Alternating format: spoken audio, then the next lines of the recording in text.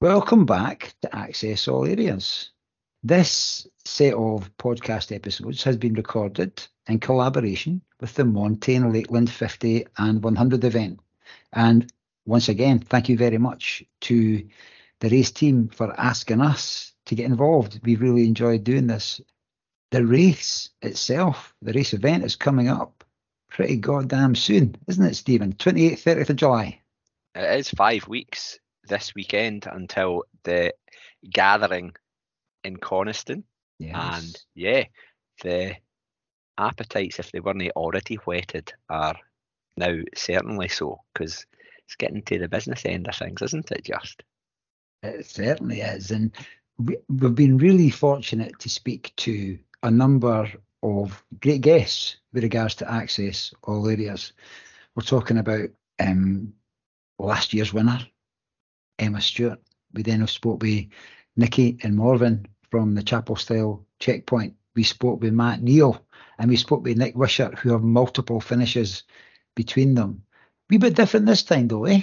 Certainly is. We are going to be speaking to a chap who is going to be appearing down in the lakes for the first time, and he is taking on the 100. So a bit of a different perspective on things rather than looking back on previous finishes and experiences and stuff like that. This is around about it from the perspective of somebody coming down for the first time, and how's their prep going, and what are they worried about, and what are they confident about. And yeah, so I think it's really insightful, and some of the stuff that comes up I think will help both other newbies and folk who have been there numerous times too. So all makes good listening.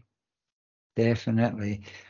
Our guest for this episode is Stuart McNeish, who has had and he talks about this, he's had a bit of a running journey, and it's been quite a quick traverse, shall we say, through the distances.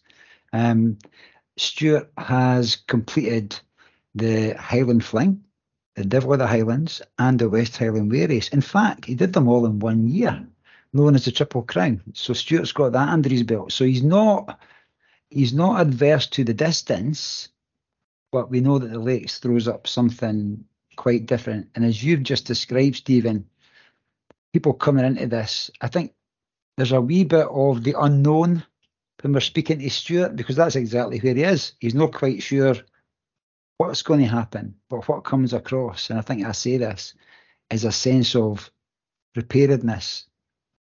We think that at this point. But it's a good listen, isn't it?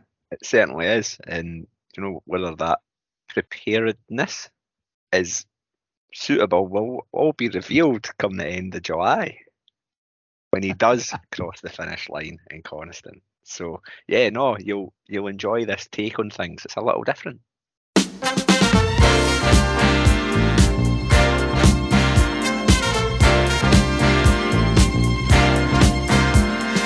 What's the sense in sharing this one and only life? We are joined by Stuart McNeish. Stuart McNeish is a first timer at the Lakeland 50 and 100 event this July.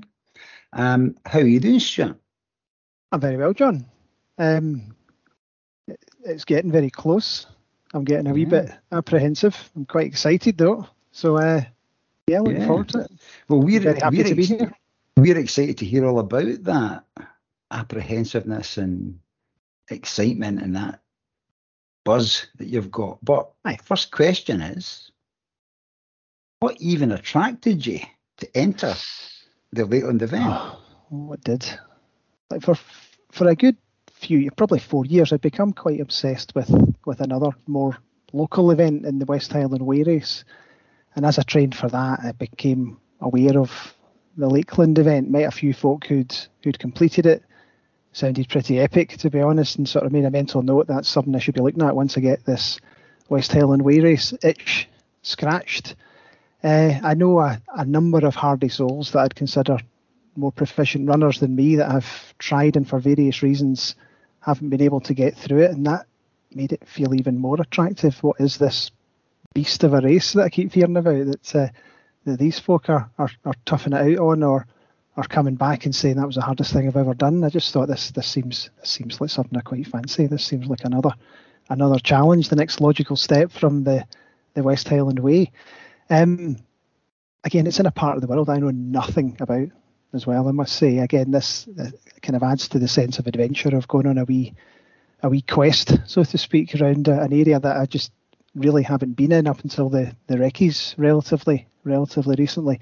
Clearly I know of the Lake District, but I've not spent any time there at all. So when people start bandying around names around the Lake District, it goes in one ear and straight out the other. It means absolutely nothing to me. In the same way that when people talk about Monroes that they've been up and they use the Gaelic names for them, as soon as I've heard it, I've forgotten it. And I'm trying my best to stop doing that for the Lake District. I've been poring over the map, trying to get a bit better at it. But I'll be honest, it still gives me butterflies thinking about actually even attempting this, which means it must be something that I should be doing, that I should be pushing myself to doing. But other races I've done, I've always had a fair amount of confidence that I'll somehow get there. But this is one that I've got, I don't know, it's 50-50. I don't even know if I can do this or not, but I'm erring on the positive side at the moment. Just to be brutally honest again, I applied for the race thinking I won't get a place first time applying for it, and then you get the email and I thought, oh, no. What have I done? No. And then set about trying to get focused on it. But that's a very long-winded way of, I suppose, saying why did I fancy it? It just felt like a big challenge, and I like a challenge. Brilliant. And I think part of the appeal is that not knowing how it's going to pan out. Somehow there's that almost sadistic side to ourselves about pushing ourselves to these outer limits of what we're comfortable with, isn't it? And that's right. There's a lot that can go wrong there, isn't there? Oh, God, I've done it all wrong.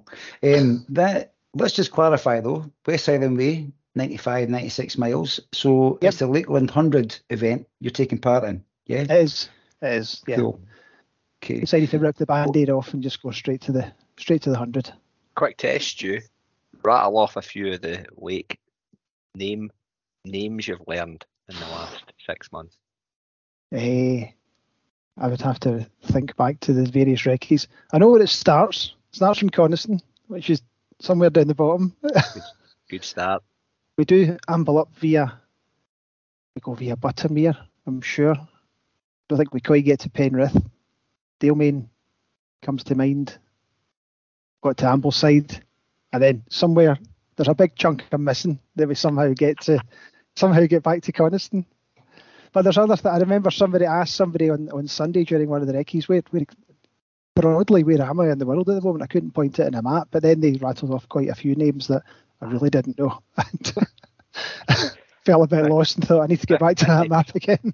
50% on that particular test, Stuart. It's not bad. I've still got 5 weeks. Thanks for applying for the job.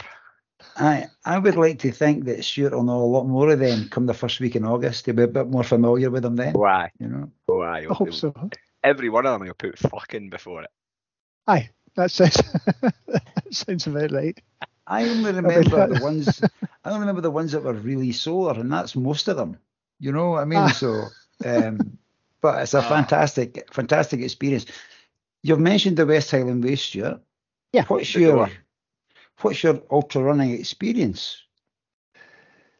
I've done a few. I mean, I'm your quintessential big fat guy turned ultra runner, I suppose.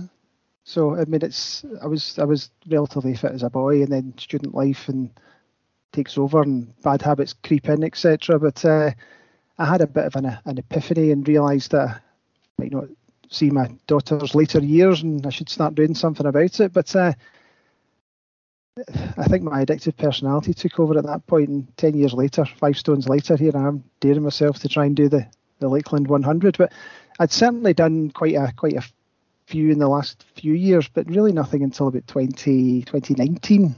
A couple of 50Ks after doing a marathon, then thought I'll tweak it up to the Devil of the Islands at 43 and tweak it up again to the Great Glen, and I think about 72 miles, and then I did the inaugural Moray 100 back in October 2021, as well. That's the first time I'd kind of got to that distance, but nothing like the elevation here. And then, of course, the West Highland Way was maybe the pinnacle last year. That's something, as I say, I've been a wee bit obsessed about for quite a few years, ever since finding out that people were daft enough to run the whole way, and then and then going along and marshalling at it and seeing it happening, and then a couple of failed attempts because of COVID, and finally got the chance to do it last year. I completed the Triple Crown last year, being all 3 races on the West Highland Way, which was again something I was very keen to do, and I don't think I'll be rushing back to do it, to be honest. It was some fairly sore legs come August time. You've probably seen it plenty. If you've done the Triple Crown, you know what I mean? It's you've done that. Can I ask though, the Great Glen's got a fair bit of elevation in it. So was it 70 miles, Great Glen? 71? Yes, it's just it's 72 miles, and the elevation's probably I can't think. It comes in the second half of that race. Mm. Again, it's not quite as much as West Highland Way, obviously, but it's maybe, from memory, maybe 9,000 feet, something like that. So again, I haven't done anything approaching what I'm about to try and undertake. That's where the big fear comes. Yeah. How do I get up these hills? Because there's certainly enough of them. That's the bit that keeps me awake at night, to be honest. The thing that chases me out of bed in the morning to get these hill reps done. Aye, definitely. And where are you doing your training? We'll come on to recce's. You've mentioned recce's, but where are you doing your training? I stay relatively close to the trails out in Croy. I stay relatively close to the Campsie Hills as well, near Glasgow. So when it comes to doing an easy run, when I can, I'll try and get out and onto there. When it comes to doing hill reps, I've got a particular favourite at the bottom of the Kilsyth Hills that I'm determined to master, but it keeps besting me every time. I was out there this morning, throwing myself up and down it for an hour and a half, and my goodness, absolutely shattered at the end of it. I certainly won't be doing that pace in this on this race. Steady up, fast downs. The one this morning was somehow get half a mile up a big steep hill. So it was a bit of hiking, bit of jogging, bit of running, and then throw yourself down it like a maddie. But it was good fun. You're kind of bracing to not fall flat in your face all the way down it. But so on your training, that's my favourite one. your training, has it been different for how you've approached other ultras? Has it been more loaded towards elevation gain? Aye, probably more hilly, shall we say. And I've had to throw in a few very specific ones as well. So try to train with a full pack on quite often. Try to do the long runs with a full pack on to make sure I'm used to that weight, because there's quite a weight and there's quite a lot of stuff you need to carry for very good reasons. I'm not saying that there's anything in there that shouldn't be there, but it's more than I've had to carry in other races of a similar distance. So I've been trying to have that on for the long runs. I've been trying to do stuff with poles. I've been trying to make sure I'm spending a lot of time on some relatively tough terrain. I mean, at the beginning of this year, I'd just come off the back of a marathon block, so it was very much on that canal, just hammering it out, and a lot of speed work. Still a wee bit of speed work being kept in just now, just for more general fitness and to wake me up in the morning. But the majority of what I'm trying to do is going up and down hills and getting my ankles used to potentially rolling again by staying on some traily terrain. And you've obviously, it's not your first rodeo, okay? So your training block, is it went off well? Is it? Do you know, we're 5 weeks out, so people will be listening just now. Just warning. People will be listening now going, shit, my training's went so good, and he's maybe going to say something different here. So just shut your ears, or actually, that's just normal to think that regardless of what you've done. But how's yours went, Stu? It's gone to plan. I haven't missed a session yet. Or have I? Because I'm sure my coach might be listening in and thinking, yes, you have. But that an important one. I haven't missed anything, and I haven't missed an important one yet. It's gone to plan so far. I touch wood, no injuries in quite some time, which is good. I need to get used to running in the heat again. That's been challenging just this last 6 weeks. All of a sudden, it's just kind of hit me when you've done the vast majority of your training wearing Under Armour garments, and all of a sudden you're down to shorts and t-shirt again. It's quite challenging. Try to get used to making sure I drink water and all the rest of it. But no, I would say, Stephen, it's gone all to plan. I haven't got any wee niggles at the moment, as I say, touch wood. I haven't woken up with anything sore in the morning, and I've been able to get it done. So I'm hoping that it's all gonna pay off. I've been just trusting the process, as they say, and I'm telling you, just there are times I wake up in the morning and think, I just can't be bothered. I'm shattered. I've got a long day at work coming, and then I'll just reflect on some of those hills and think, I need to do everything in my power, everything I can control to try and make it not as easy as possible, but as achievable as possible, to somehow get to that finish line. You've mentioned the morning a couple of times. Is that when you do your training, or how do you fit it in? How do you balance always. life? I mean, I've got a 7-year-old daughter, 13-year-old daughter. I used to train such that I was at running clubs 2-3 nights a week. I was going out the trails in the evenings. I was away the weekend doing my long runs, and probably about 4 years ago, I thought this is beginning to kind of get in the way of everything. So I had to sort of flip it round, and the best time now is in the very early morning. I'll be out my bed at 5, 6 to just go out and do what I need to do, so that I can get back and be available to help in the mornings, and then get off to work myself, to be honest. But there are times when obviously that's quite hard if you've got a lot on during the day and you're trying to scrape yourself back out of bed in the morning. But no, that's what it's become, John. And Saturdays is the sort of time that it's just accepted that I go away and do my long run. I disappear at 7, come back whenever, and that's out of my system. Hopefully come back a better person. get all my frustrations out and vent a wee bit while I'm out there. Probably an appropriate time to say another thank you to the supportive people in our lives that let us do these silly things that we enjoy, So, so what time do you go to your bed at night? About 8:30 or something? Well, you'd think. No, there's another challenge. That's something I need to get better at in the run up to this, to be honest. I'd get by on not a great deal of sleep. That's maybe something I should work on. Maybe that would make me a better runner. I'm not in bed till 11 midnight and back up again 5, 6 most days, but I'll give myself a wee treat maybe on a Sunday. But apart from that, there's not much sleep going on. Maybe it's good specific race weekend training in this. Aye, specificity. Aye. Exactly. It wasn't. Well, I can't say it was deliberate, but I'll go with that. Training blocks, training runs. Do you have a coach, or are you doing that yourself? I do. No, I've had a coach for a few years now.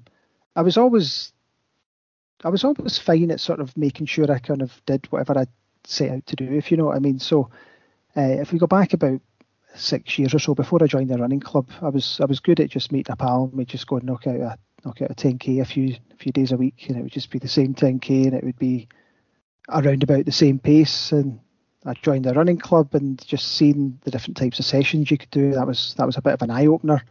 Started to set myself a wee kind of training plan, and wasn't bad at kind of getting it done. But I went along to a training weekend, my only other time in the Lake District actually, with the pylon crew, and I really enjoyed it. I enjoyed spending time with like-minded folk. I enjoyed hearing the chat from the various coaches, and 2 months later perhaps COVID hit, and I thought that was maybe a bit of an odd time to take on a coach, but I got in touch with Paul Giblin, and then was introduced to James Stuart, and he set about putting a plan together for me, and it's been going well ever since. I know it's about 3 years now, I think, so all good. Well, you've got a great coach there, somebody who has achieved a lot in the game himself, and I know that how good he is at passing both his knowledge and wisdom on. So I'm sure, that is definitely something that you have been flourishing under. So yeah. Well, yeah, I mean, some of the things I've been able to do, I would very much I mean, it's me that has to do it, obviously. But it's James that's kind of sent me the plan and has been that sort of guy looking over my shoulder, or even if it's just on the likes of Straver, you get that feeling that somebody's sort of watching. It kind of pushes you on a little bit. But I mean, some of the times, etc., I feel like I've come on a lot in the last few years. But again, I wouldn't have come on anywhere without that couple of years in the running club beforehand as well. That's the thing that really opened my eyes. That was What running club is it? The Kirkintilloch Olympians. I'm still a member there just now, and I'll occasionally turn up for a race wearing the vest. But my training's become quite isolated. I quite enjoy my own company, or with another group of pals that I go around with. Get that. Is it the Kirkintilloch Olympians who do that? Is it a 12.5k thing they do? They do. It's 12.5k over 12 hills. Aye, that's right. It's a tough course. It's a tough course. I went in to do that a few years back, thinking that's an odd distance. I like that. Quite unique. Jeez, oh man. It's not an easy one, is it? I remember turning up for it the first time and being thrown a little bit. I've had to I can't say I had a natural affinity for hills. I mean, again, my pal Jerry and I, whenever we would go out for a wee run, we'd always choose the route that avoided all hills possible, to be honest. And I agree that we'd stop the watches and walk up the hill and then back on again. That had to change. See, when you're saying, well, this is a great question, because I'm sure a lot of people have been exactly the same. And everybody speaks about when you start running about embrace the hills because it will benefit you. But it's quite a shift in mindset to do that. How, maybe it's not happened yet, how has that transition been for you? How hard have you had to work to push yourself to do hills? Not particularly, to be honest. I think once I'd realised what the benefits would be about just being able to get yourself up a hill, whether that's somehow hiking up it or trying to run fast up it when you're doing a rep, then it just became part of the training profile. Certainly when it comes to doing long runs, that's what I'd rather be. I mean, I don't mean running up and down Monroe's. I mean just heading up to the Carron Valley or heading across if I've got loads of time, maybe heading across to some of the parts of the West Highland Way that are a wee bit hillier. You get the scenery, you get to take your mind off things, you get to enjoy these wide open spaces. Right. Now you've managed, and you've kind of touched on it already, to enjoy a wee bit of time down in the Lake District during the training block as well, and got your, as we say, foot on the route. Yes. What's been your takeaways from those? Well, firstly, what sections is it that you did? I've done. Where have I done? I did Coniston to Buttermere, which was. I think that's the one I came home from and said to my wife, "I don't think I can do this." That was the first quarter. That was the first quarter, and I'm broken. I think I remember exchanging messages with friends on the way back up the road, saying, "I think that's the slowest marathon I'll ever do." But no wonder, it's 7,500 feet. It was a wee toughie, I must say. So that was a bit of an eye opener. I kind of left it alone. I think I was next down for Buttermere to Dalemain. I think that's the next chunk that I did. So that takes it up to the 55. That was slightly better. I felt a bit more confident after that. And then just on Sunday I did Dalemain, or Pulley Bridge it was, to Ambleside as well. Again, I don't know why I had it in my head that the first half was the tougher bit, because Sunday was tough going. I must say. There were a few hills there. I mean, again, I've talked about the West Highland Way race, and we all know about the Devil's Staircase and the fear that holds for a lot of people on it, including myself. There were a few hills on Sunday there that really challenged that. I was a wee bit gobsmacked reaching the summit of a couple of them and just recognising just how gubbed I was. Now, the heat played a big part of that, but the final 23 or so miles are going to have to remain a bit of a mystery to the big day. I'm not going to get a chance to get back down there, and perhaps that's no bad thing. Again, it's kind of adds to the mystery of the whole race. Aye, I mean, to get 75% odd of the route, record. Aye, and how's that, Matt?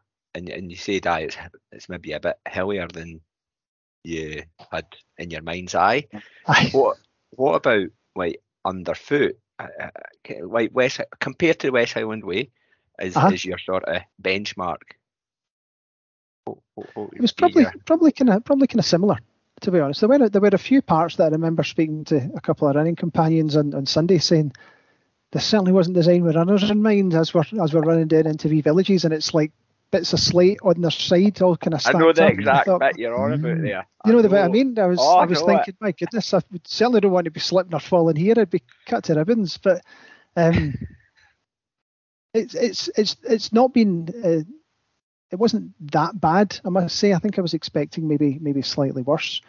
But I'll be taking those hills very slowly, and as long as I can keep the heat and not run like an idiot as fast as I can down those hills again, because that's where I'm going to become a bit of a cropper, I think. That's the fun bit of running. I love running down a hill, but I can't be doing that kind of pace on race day. No chance. I think that what's that one, Stephen, that we've done the 50, it goes down towards that Haweswater. Is that Fusedale you're coming down off of? Down. Because that's a bit of a grassy one. You can leather it down there. I went arse it down there. All right. Yes. But I think it had been raining and it was nice soft landings, so I made it look that elegant way as if I'd almost that's going to be interesting. Having done those 3 recces, they've all been bone dry. Even the one oddly, the Coniston to Buttermere one, I think was maybe November time. It was about 18 degrees. I turned up with a base layer on, t-shirt, and most of it was off again within about 5 or 6 miles. So I've not seen any of it in the wets. I've not had that sort of challenge. The first year John and I did it was warm year, and there was a lot of people taking advantage, streams, burns as we call them, and dipping their self in, dipping their buff in and putting it on. I'd imagine, given the amount of rainfall that we've had this year, that things will be pretty dried up in terms of the water levels and the water courses.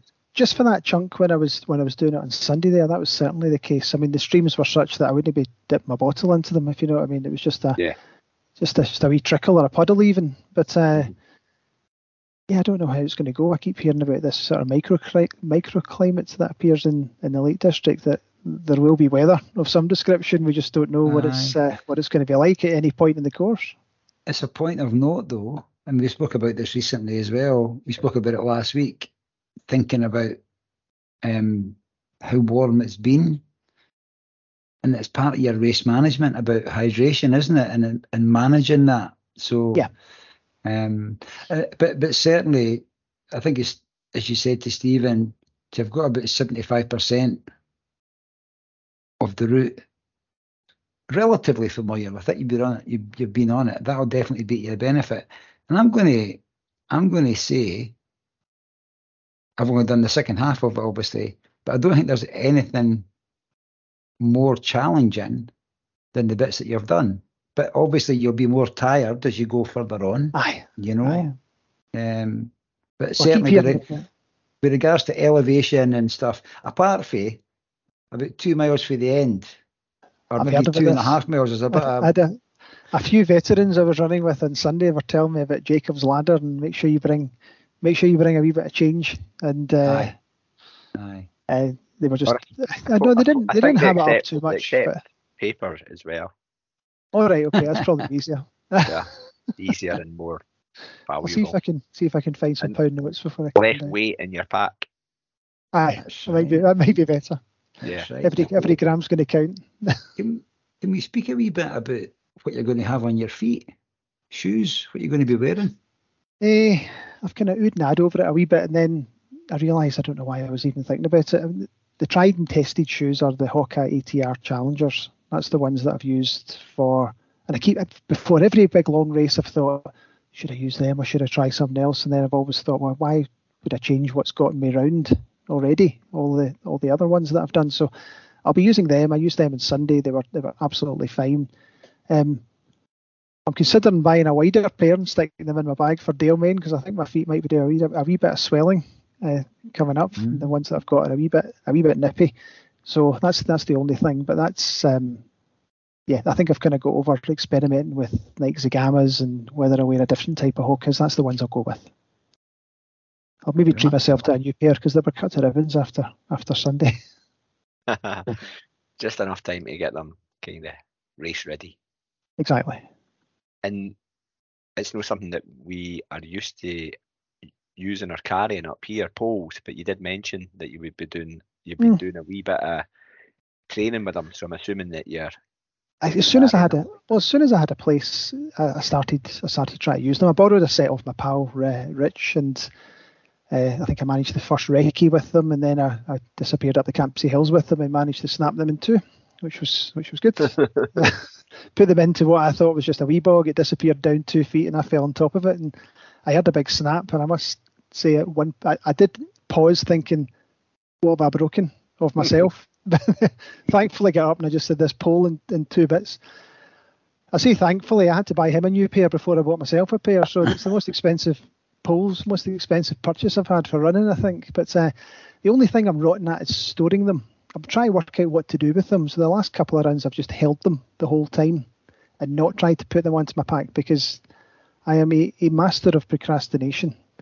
It'll just be another reason for me to stop and faff about with something. I'm bad at it already, whether it's trying to find my headphones or trying to find the funny noise that's coming from my pack or double checking every 2 minutes that I've still got my car keys. This would just become another thing that's going to just waste time. So nag away at your head. The strategy is to keep them on my pack until I need them and then just try and keep them in my hand.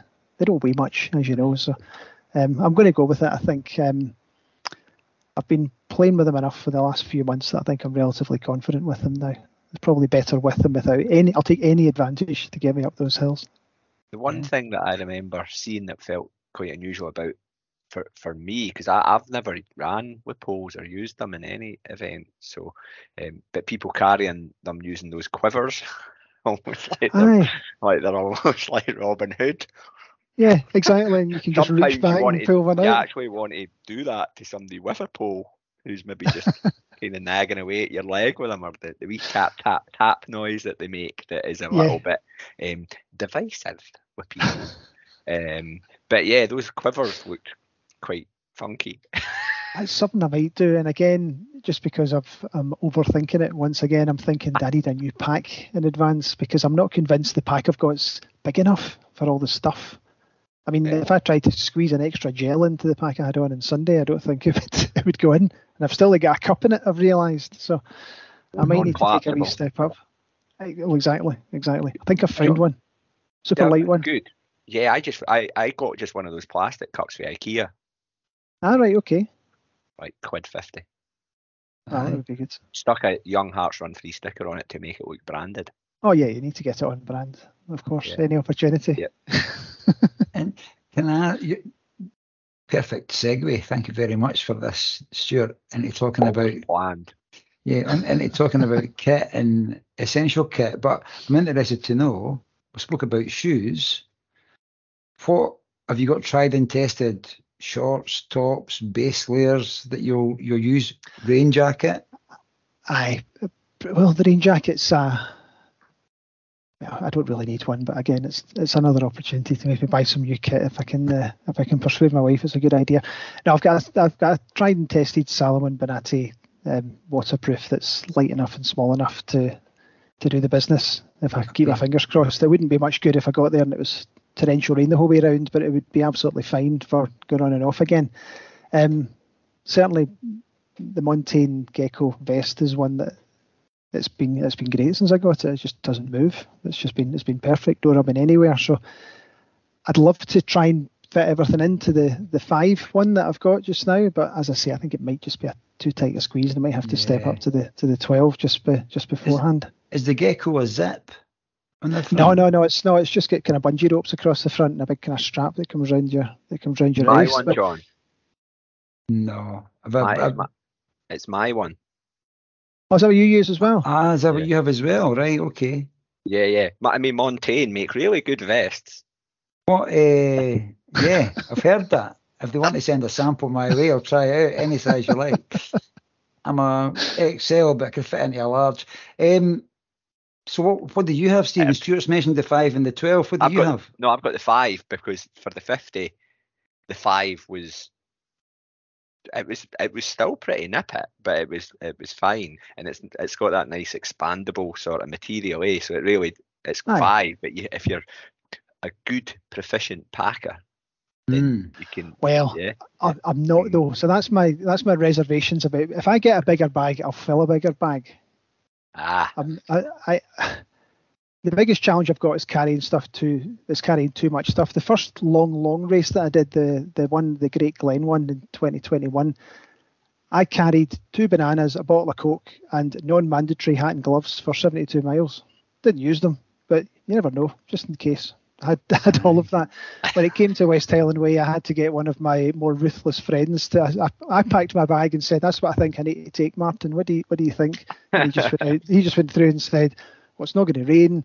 You don't need that," and stripped it right back to the absolute basics. But there was a lot came out of it. I'm going to have to do that again for this. But again, I don't think I'll have much option. There's a lot of mandatory kit, all for very good reason. Totally.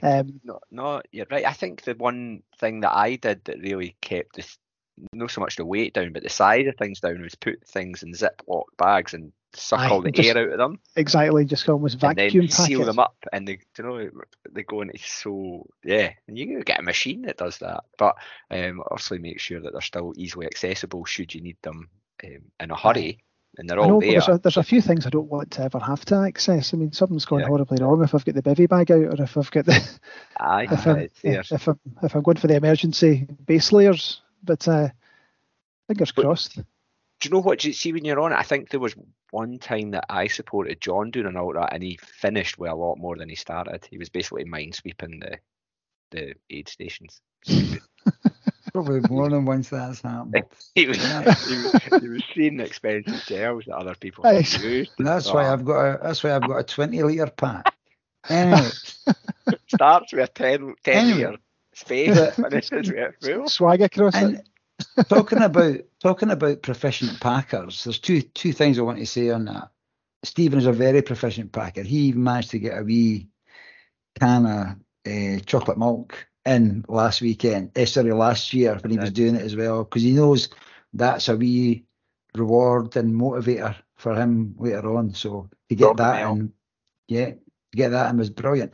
But also the Friday afternoon, the people packing, unpacking, repacking, it's phenomenal. And then you go to race registration and they ask you to take it all out.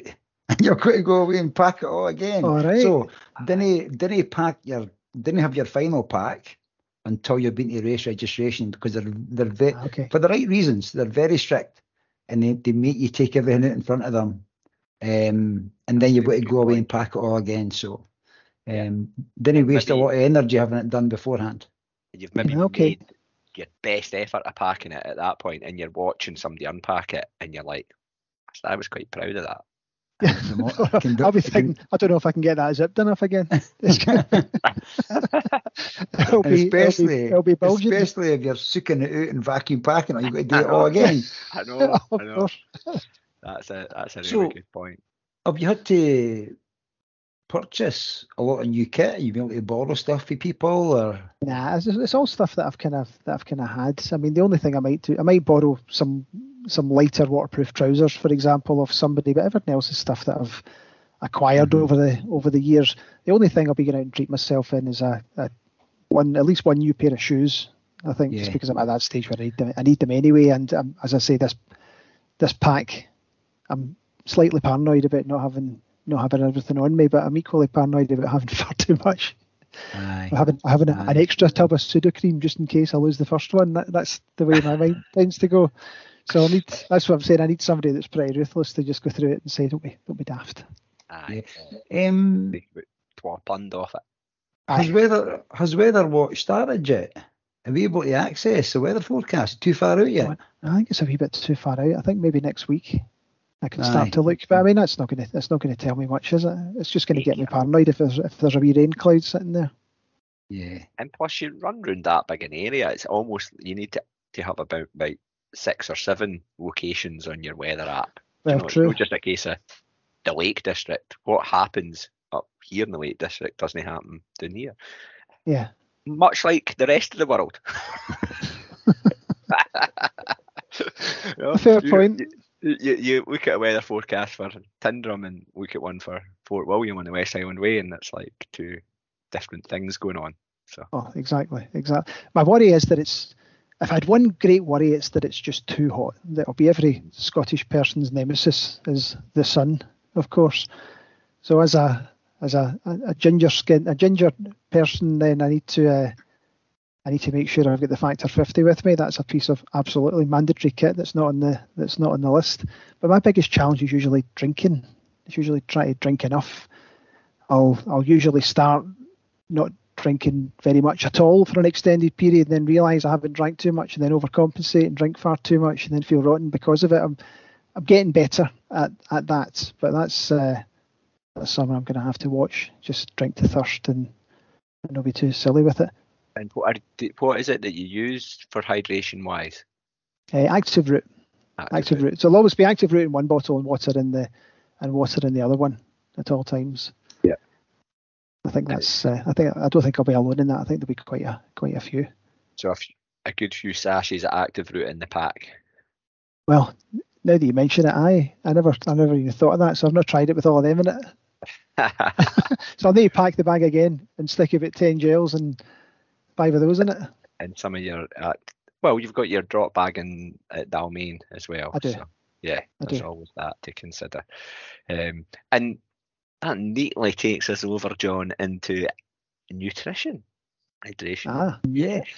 I was just doing a research there because there's obviously the menu gets revealed about what's going to be at each checkpoint yet, but I don't think that's been revealed yet. I don't see it there. I've not seen it yet, no, but I was delighted to hear of the extent of food that's going to be available at these checkpoints. I mean, I've thankfully never had much of a problem eating when out on any sort of long run. Yeah. I had all sorts going in the last year's West Highland Way race. It was pot noodles and all different sandwiches and everything. But again, pizzas, pastas, hot dogs, etc. That sounds like a treat. It sounds much more cultured than a cheese sandwich and a chicken and mushroom pot noodle. So looking forward to that. I think what you find is there's an array of food at the checkpoints. There'll be something that you'll be able to digest. You know, if you didn't fancy this, there'll be a bit of that over there as well. But just to go back a wee bit, Stephen had mentioned about the drop bag at Dalmain. I think that's a massive thing for the people doing the 100 to have. You could pretty much change everything there if you wanted to. I think you've got the that's luxury to do do that, you know. So make best use of that's what you can. Our most recent guy that we spoke to, Nick, he had a can of Guinness in his pack at Dalmain. I heard. So, I certainly won't be doing that. We'll leave that till the finish. Exactly. Like the coffee infused Guinness now. Yeah. All right. Something like we hit a caffeine as well. That's maybe good bang for your buck. I think I'd be too inclined to just sit down and get comfy. That's the only reason I wouldn't have it in my bag at that point. Definitely. And on top of the well-stocked aid stations, is there anything that you'll be carrying that's almost like a go-to thing? You know, the three things that I'll have all the way through will be. I've been using these for the last few months. I think these are the ones I've decided on. The Mountain Fuel Sports Jelly. So it's kind of like just like gel, really. To be honest, I don't know why it says it's an alternative to a gel. To me, it's a gel, but I like them. They don't taste too bad. I mean, there's no gel you would have on a bit of toast, but I mean, it's probably the closest to it. It's not bad. Preferred flavour? The original natural flavour. Actually, it tastes more like a sort of apricot yogurt. It's just not bad. It's quite nice. I thought it would just taste of chemicals, but no, it tastes quite good. The caffeine one is the preferred one. There's energy blocks. There's these sort of Colombian energy blocks that I tried a good while ago. Steady. They're like, if you can imagine somebody taking 8 fruit pastels and melted them together into a square, it's kind of like that sort of texture, just a kind of thick jelly wrapped in a leaf. Our mutual friend Martin was using them a lot a couple of weeks ago, and they stay down very well. I've used them before and thought I've forgotten all about them, and again had them at the weekend, and I'll use them this weekend for a long run, and I think that's something I can stomach. That's not a gel. If you Google Luchos, if you could try Colombian gel. I wouldn't do that. Not on your work laptop. Luchos energy blocks. Luchos. But, ones on me, they're relatively good to me as well. So I've used them a few times, but I think I'm likely to go with them. I'm interested. Do you say wrapped in a leaf? Do you eat the leaf? Yeah. No, you can throw it away. I think that's the thing. I think if you were desperate, I'm pretty sure you could. I don't know what nutritional value it's got, but I don't think there's many carbs in it by the look of it. I'll have that. And the other thing I need to make sure I've got is these salt stick fast chews as well. I need to make sure I'm putting salt in. That's been a bit of a failing in the past. Have you used them before? Do they work for you? I've used them. I've more used the ones that actual capsules, but they look a wee bit medicinal. I've been pulled up at aid stations in the past about, well, what's that? People thinking it's maybe ibuprofen or something. But plus, I've had a bit of a bad experience where I've had a bit of a bad experience when I've gone to swallow one of them and it gets stuck halfway down my throat and melted, and just ended up retching for the next 5 miles or so. So I don't think I'll be doing that again. Because there's different amounts of salt in these products, isn't there? Because my experience of salt, I think it was the capsules you've just mentioned there, Stuart. I took them. The ones that taste quite nice. I can't remember the taste because I just got. You gave me. Aye. They were actually suppositories. Were they? Aye. Okay. Well, you wouldn't that's why they would have. John. That's why they would have made me so thirsty. But honestly, they're like tranquilizers. Aye. People, I would describe them as the sort of tablets you'd give to a horse. But honestly, I was thirsty for about 3 days after taking 2 of them, and I just I'm done. So I've since used other products now. I didn't worry about that. But salt loss doesn't affect me the same way it affects other people. But if it's something that you're aware of and you're getting cramping and all that sort of stuff, it's something you've got to have as part of your game, eh? Try to become a wee bit more aware of, if you know what I mean. So again, I remember listening, I think it was last week or maybe a couple of weeks ago, I think it was Matt Neal, I think you were talking to, and his tip about just being aware of your body, and if you see an orange light, treat it before it becomes a red light. I thought that was something that sort of stuck with me. Again, it's something that I've been trying to kind of get better at anyway, but just rather than wait until the cramp is in and your gut's in a mess and you've got salt all over your face, then start putting it back in again, seeing if you can recover. I've seen it work wonders. I thought so, having magical properties on a friend that was doing a very long challenge recently. He came back from the death to complete another 70 miles. So I want to have them. I want to have those magical properties in my bag just in case. Definitely. Magical elixir. Exactly. I was going to ask a quick. What about you mentioned gels. What about whole foods? Will you carry any whole foods at all? I don't think I'll have space for them, John. That's the only reason I wouldn't. And usually, if there was on different races where there's been, say, a drop bag every 10 miles or so, I would have bananas and packets of crisps, and I wouldn't always take it all. You would get there and think, maybe just a Mars bar, and I'd leave the crisps on the table for somebody. I'll leave John some crisps for later on. But no, I would usually have all sorts there. But knowing that there's going to be very well stocked aid stations all the way around, then I'm going to place a lot of reliance on that and just carry gels and sugary stuff and big salt pills. How many pockets you got in your shorts? They will be filled. They will be filled all the way up, I suppose. But I hadn't thought of that actually. That's another place I could put about a dozen. But then we've still got to move. Do you know what I mean? You've still got to be comfy moving, and you've no. Aye. But you see things like your active route, if it's sachets you're taking, Yeah. There's loads of wee places you can get them on your body before you've got to go in your bag. Do you know what I mean? So Easily Yeah. accessible. The thing is, and you touched on it earlier, Stu, about doing training runs with your full race day kit on, Yeah. including lashing all the stuff that you're going to in your shorts, because sometimes you end up running in your shorts and they start kind of shuffling down And a wee start bit, coming down. and you're Aye. like, oh, I've- I didn't really want to keep fucking eye full here. I've had experience before about the day before a race thinking, why don't I try this new thing? Why don't I try this belt that I can put all my gels in? And yeah, it didn't go Yeah. particularly well. I think Yeah. it was Manchester Marathon I turned up at with, one of these belts that looks like you've got ammunition around your waist. 8 gels strapped, and I hadn't run with it with 8 gels on it before. So as soon as I set off, it started rolling down my waist and round my thighs. And yeah, not a great idea to do anything new on race day, I suppose. But you live and learn. And taking away from actual race day preparation, are you camping?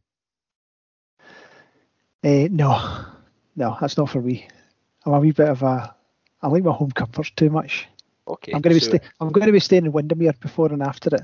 I've got a wee Airbnb I managed to get. It's not that close, but thankfully I've got a chauffeur coming with me who's going to be able to ferry me around and hopefully scoot me back up into the car at the end. Brilliant. That's VIP style, that, It John. is. I've managed to. My father has graciously agreed to come down and play that role. So got to say, the first bit of planning is on point. That is a great move. The camp, the campsite's good. Do you know what I mean? That it's good. It's a good atmosphere, but equally, the sound of a nice, comfy bed is very appealing, both before and after. Well, certainly before, because I know that. You know what it's like. I'm not going to sleep the night before. I'm getting up early and getting driven down. I think I've managed to get early access into this place, so if I can just get there for about 11 o'clock and get a couple of hours, I think I'll be much happier. As much as I do want to get there and kind of take it all in, so to speak. But I'll need a wee bit of sleep before I try and embark on this. That sounds a good plan, Stu. And I think for people doing the 100, it's a different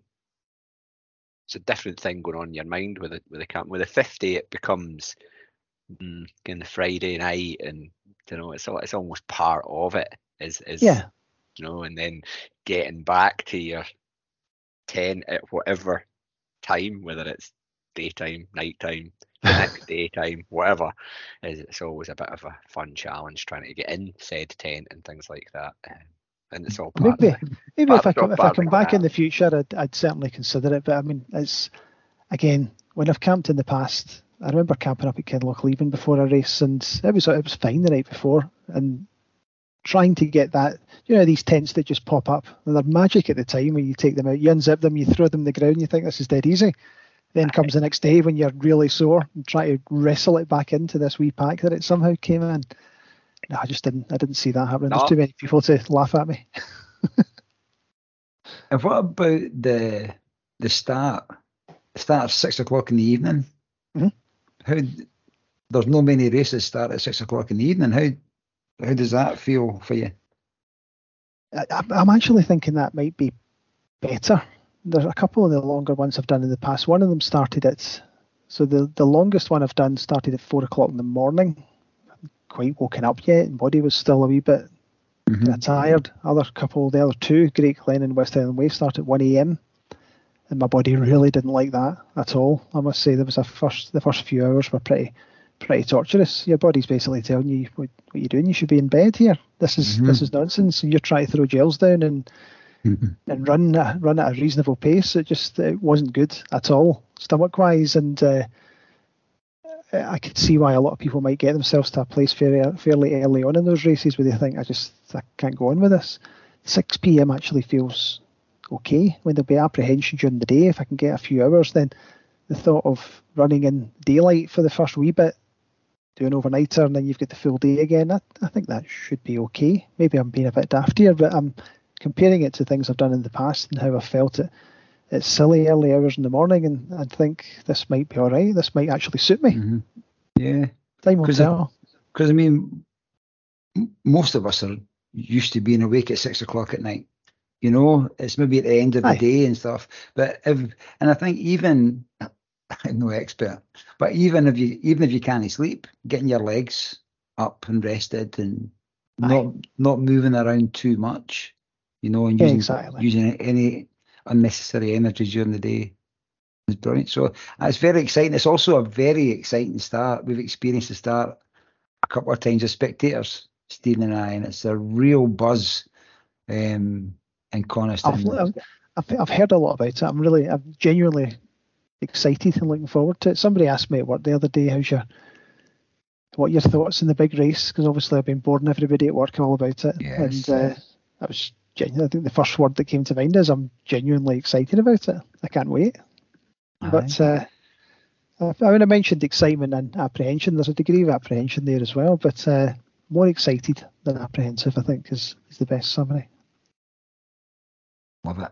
Absolutely love it. I'm excited as well. And you know what? You should be excited because you've invested a lot in this to get to this point, both physically, emotionally, mentally, and it's just you're getting very, very close to the off, which is fantastic.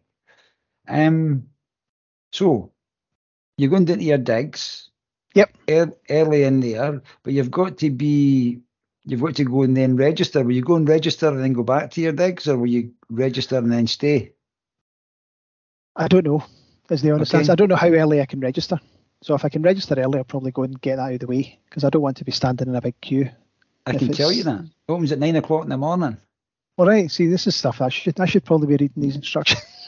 and it shuts at 4 o'clock, so it's open there, but it does get busy as well. As Steve and I have experienced that. It's busy, I'd want to go down and just get it over with, so to speak. Not that I think it'll be any sort of not that I think it'll be a bad thing, but I'd want to just get that done, go back to the digs, rest up, and come back over make sure I get there in plenty of time. It would be a disaster after all of this if I'm 10 miles away and have to run it in or something. That wouldn't be what I need.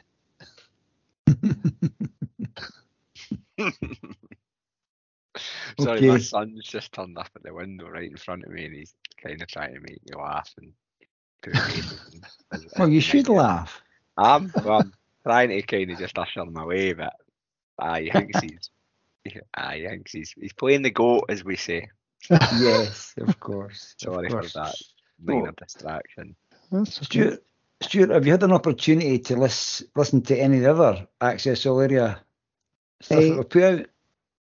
I didn't know has there been any others? I thought you were just doing me. We tell everybody they're the first. Exactly. No, I've enjoyed them all. It's really helped to get me to try, if nothing else, to normalise some of these place and hill names. But no, I've enjoyed them all. I mean, I mentioned Matt Neal, and just one of the things that stuck with me again, just be aware of yourself and treat it before it becomes an issue. I've not had many mechanical failures or any real issues with blisters or anything like that during races in the past, but I mean, if it's going to happen, it's going to be here. I haven't seen the state of my feet after each of the recce's compared to doing the full thing on for other races. I don't know whether it's the change of terrain or whether it's just been that hot in each of the three that I've done. That's been quite eye-opening. Again, just I remember the tip. I think it was Nick Wishart. The tips that he gave on blister control.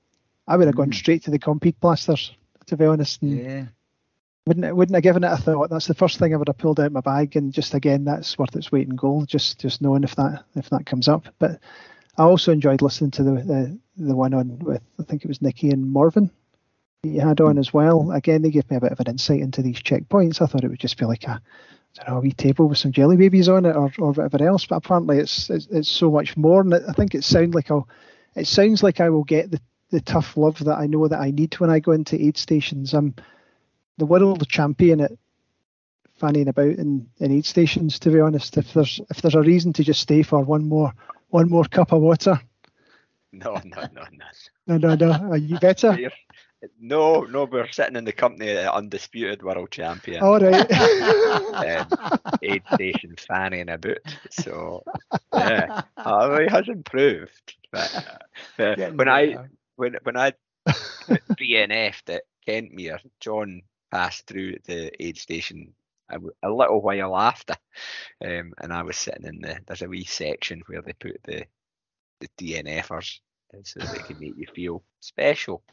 And John comes sauntering in to the said special area and just plonked his arse down and sat there for 20 minutes just hearing the crack.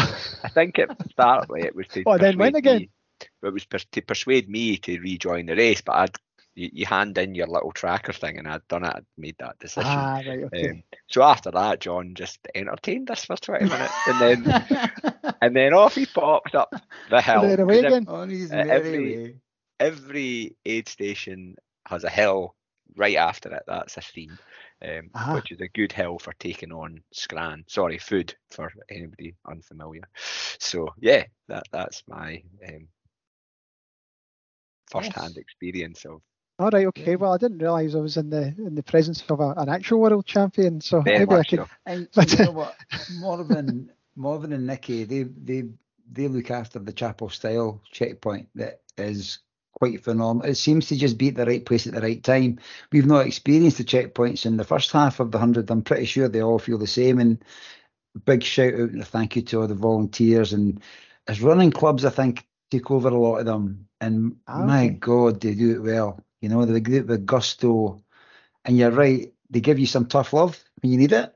But they're all heroes, every one of them. So thank you all to the aid station volunteers. I'll say thank you in advance, because I might be short of words on the day. Certainly come the later.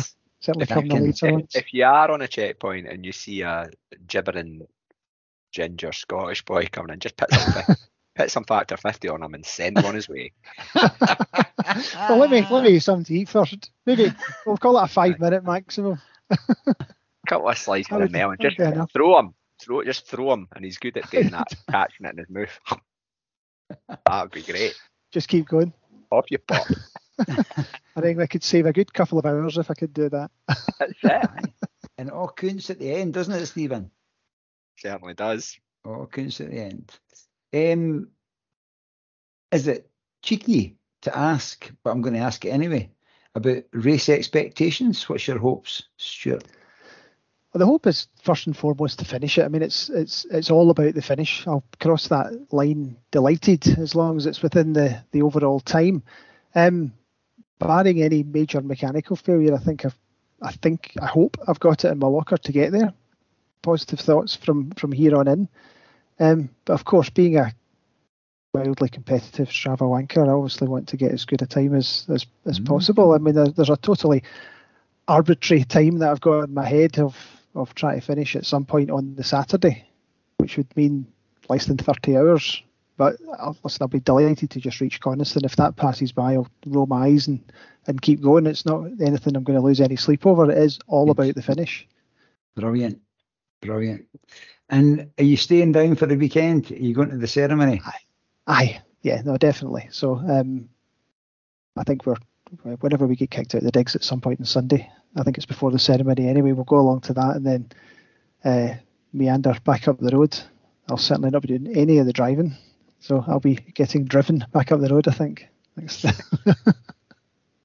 The chauffeur will be... Exactly. As long as he remembers his cap. I was going to say, I get a wee cap.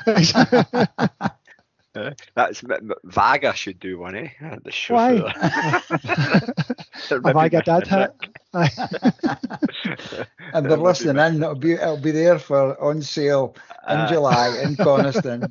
It'll be there. Well, I'll have my full repertoire of Vaga hats with me when I'm down.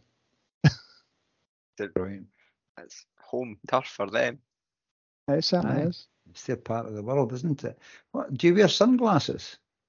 Is that something you've tried? I took them on Sunday and I wore them mostly on my head, despite the fact the sun was the sun was there the whole time. I wore them for a wee bit, and then there's times that I think I can't see the trail properly and end up tripping over things. So that certainly happened on Sunday as well. I kicked a good few rocks, I think, because I had the sunglasses on. But no, I'll have them. It's just the usual Gooder sunglasses. I seem to go through quite a lot of them because I've got a tendency to get sun cream on them, and all of a sudden it seems to melt the lenses a wee bit. But they're cheap enough that you can. It can sometimes shell out for a repair. It can sometimes be good if there's a lot of we get a lot of midges in Scotland. That can be good for that. Aye. They get a lot of flies or things like that. It can be good for that. But I equally get what you're saying. If it's lessening your vision and Aye. you're not going to be tripping up, then I totally get Maybe that. that was just my excuse for being clumsy at the weekend, but I'll definitely have them on me. But again, that's something else I need to put in my bag. Watch, I mean, I tell you, you should get me to unpack afterwards. There'll be tick tweezers, there'll be pots of Sudocrem, there'll be any other type of lubricant I can get in there that I think might be helpful at some point. We need to see your flat lay pack contents before and after it's been sort of thinned out. I look like I'm going. I look like I'm going on holiday for a fortnight. But Pack horse. my scarf and everything in it. Tartan blanket, a flask of soup. Brilliant, man. So I think we're at the end, Stephen. We've exhausted our extensive list of questions, and Stuart has absolutely batted them off. Yeah. Well, what I'm taking from it, is a sense of preparedness. You know, I think As much as I can. Aye, but you know what? You can't do any more than that. You know, if in your head you are at a place where you've spoke about your training, you spoke about getting your foot on the route as much as you can, you spoke about your kit, you'll probably ponder your kit between now and race day. That'll happen. That's going to be natural. So for anybody else listening, that is 100% natural that you will have things. It'll be like the hokey cokey. It'll be in and it'll be out. That's exactly what happens. But Stephen, I'm going to hand over to you to ask that last question. So we've been asking people who've come on this excellent series of podcasts, please listen to ones that you've not listened to before, unless you've already listened to them. And if that is the case, listen to them again. Stuart, do you listen? Will you be listening to music out on, or will you have headphones in said pack? I'll have music with me, definitely. I mean, I won't set off listening to it. I mean, I quite like to have a wee chat as I'm going along, but it'll definitely be there for the darker moments. I was thinking, well, if you are having a darker moment, go and listen to this episode back. That could be a bit weird. But I think if there's anything I can say to my future self. yeah, exactly. Now's your chance. What are you going to tell? It's like those notes that you write at the start of a conference workshop or something like that, you know, that you then get out at the end. Say, oh yeah, I was a bit of a dick. So, yeah. However, if there is a song that would get you out of those dark moments, what would be the song that would pop into your playlist? Well, it's hard to pick one, I suppose. It's generally when I run with music on, I have to listen to an appropriate playlist depending on what I'm doing, because I'll find myself in a long run battering along because something particularly fast has come along. But given that the pace will be a lot slower throughout this, I'll go with a song that's been a bit of a favourite that's made me smile for coming up in 25 years. A bit of an anthem basher, "Dry the Rain" by the Beta Band. Brilliant tune. I was trying to see when you said 25 years, I was going through all these songs, but that's brilliant. I had a wee look recently. I think I saw something that said it was like the 20th anniversary of the album, and I thought it can't be that long ago. I had a wee look. It was 1998, so 25 years. Absolutely fantastic. Scary stuff. I was there running anywhere then. Or the bakers. Aye, out the rain into the pub, but that was it. Well, that's a great tune. And for those who maybe haven't heard it, go and check out the Beta Band, because not just Dry the Rain, there's a whole host of fantastic tunes and listening. It's a wee rabbit hole for yourself. And John, we will be putting together a Access All Areas Young Hearts Run Free collaboration playlist before race day weekend. That means collaboration. It's like the X. All right. Okay. Yeah.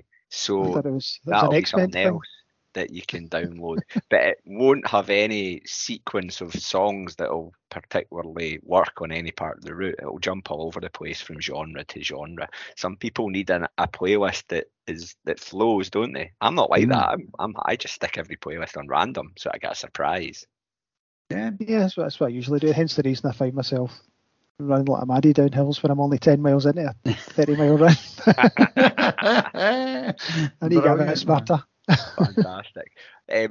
No, that's been great, Stuart, just getting your insight into, as a first timer heading down to Coniston on the last weekend in July. That is when it is, isn't it? Yeah. Yeah, it is. I'd say think there. And Aye. yeah, it sounds like your training block seems pretty textbook to me. So if it's that case, trusting the process, and then you've done all you can in that front, and all the controllables seem controlled.